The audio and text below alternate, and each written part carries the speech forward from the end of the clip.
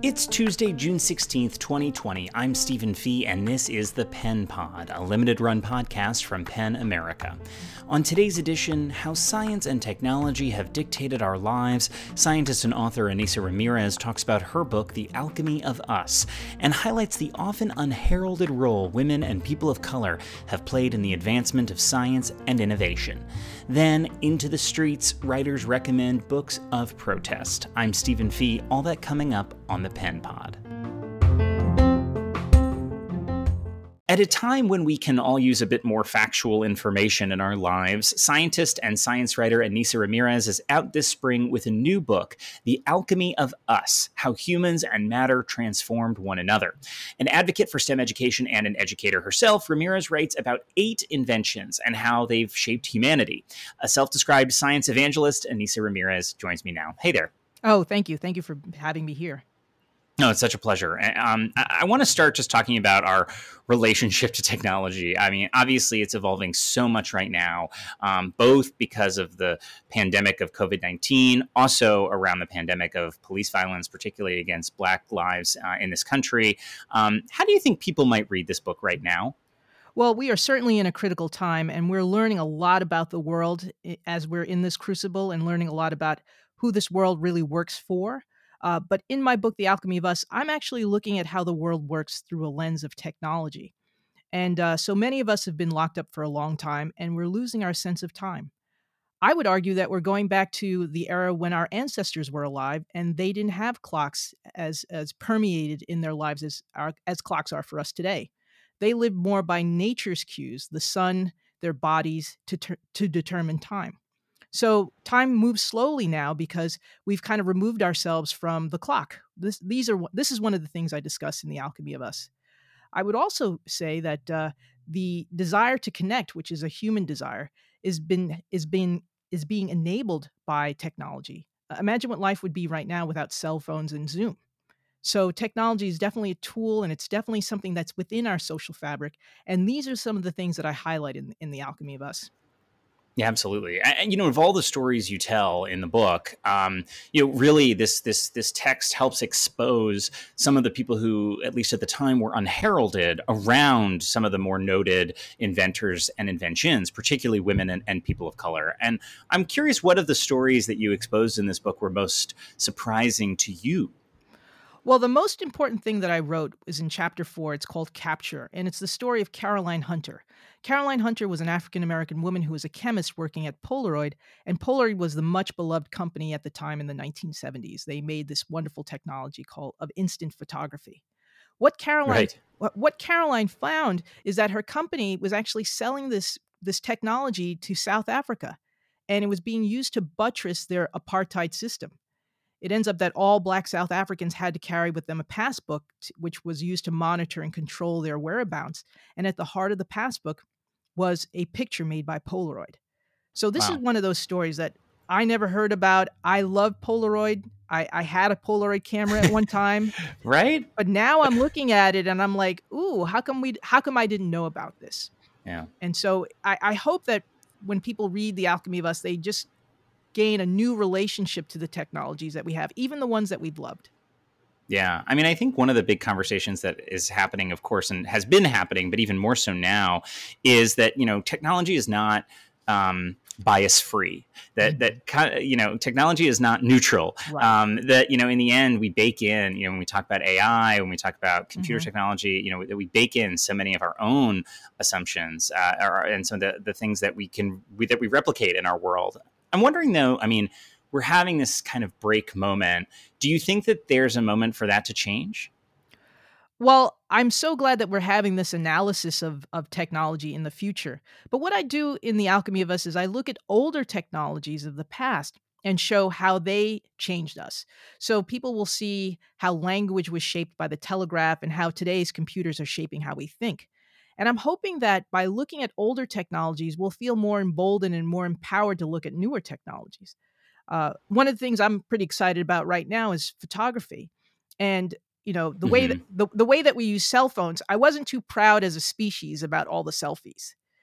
But Right. but what's making me optimistic right now is that cell phone cameras are being used as a tool of social justice by being able to take pictures of brutalities and then being able to transport them through the internet. We now have a global impact, a global movement that's taking place all because of technology. Yeah. Yeah. I mean, and I guess that comes to this point. I mean, I think there was, I was talking to someone who's a futurist and a technologist, and I said, well, with all these advances in genetic engineering and health technologies that were being laid flat by this virus, and I wanted to know, from that person's point of view, whether that either increased or decreased his level of optimism. I'm curious, does it affect at all your feelings about technology? I mean, obviously, in that instance, about this sparking of movement, it sounds like you're optimistic. I'm optimistic in parts. I'm from New Jersey. I'm from New Jersey, and we're not usually optimistic about things. So I'm Right. not generally optimistic about technology, but I do think that it can do things that we haven't been able to do. If we don't learn about the biases in the technologies like artificial intelligence, and if people don't push back, then we are going to go in a direction that I don't think humanity is going to be completely happy with. But I am pleased that we're using technology as a way to create movements. And since so many things are being put underneath the microscope, I hope that technology too will be put underneath the microscope. And that was my intention for writing The Alchemy of Us, to put old tech under the microscope and show how it shaped us so that we'll do the same with newer tech.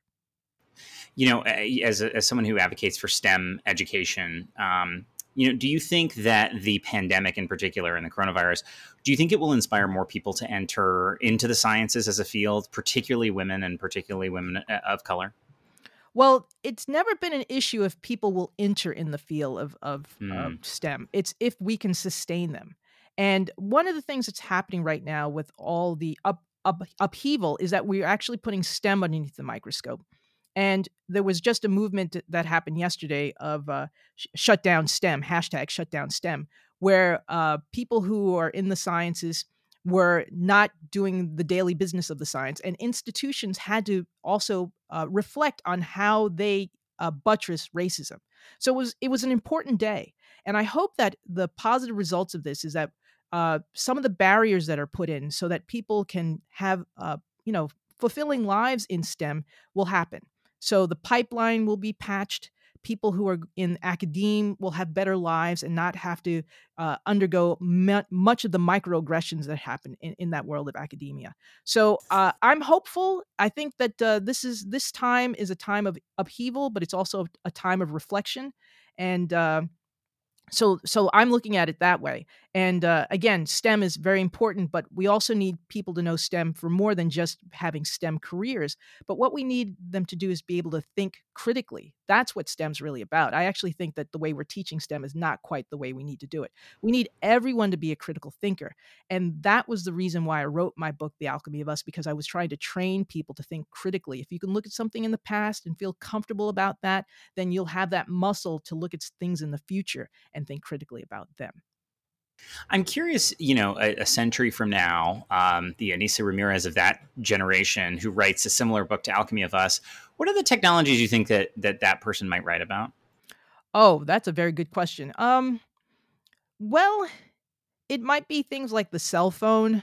It might be some of these algorithms, such as driverless cars, how they change our perception and our interaction with each other. Cars are wonderful things, but they're part of our culture. But if we remove that part of our culture, things are definitely going to shift. So that's a very good question. I haven't given it a tremendous amount of thought, but it may even be technologies that seem very benign to us, but 100 years from now, we're like, wow, that really shaped us. So Yeah. um, maybe we'll be alive and we'll be able to read that book. Absolutely. And let me just ask finally, what are you reading right now? Well, I'm thinking a lot about photography. So I'm actually reading On Photography by Susan Sontag.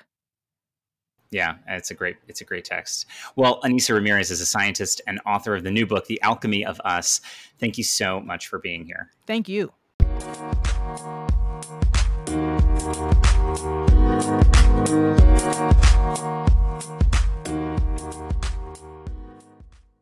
As we laid out in a research report this spring, the right to demonstrate and protest is under threat. So for our reading list this Friday, we asked writers to recommend books that demonstrate the power and importance of speaking out against racism and oppression. We got input from Joy Harjo, Alice Wong, Helen Zia, Leonard Davis, Robin D.G. Kelly, and many others. They recommended texts like The Heartbeat of Wounded Knee, Making All Black Lives Matter, Killers of the Dream, among many others. You can see the whole list at our website, pen.org.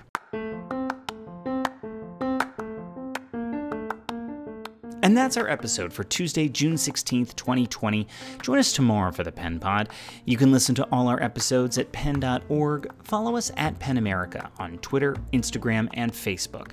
Sign up on our website for our daily Dare newsletter. That's where we track major stories about literature, free expression, and the news of the world. I'm Stephen Fee for Pen America. This is the Pen Pod. See you tomorrow.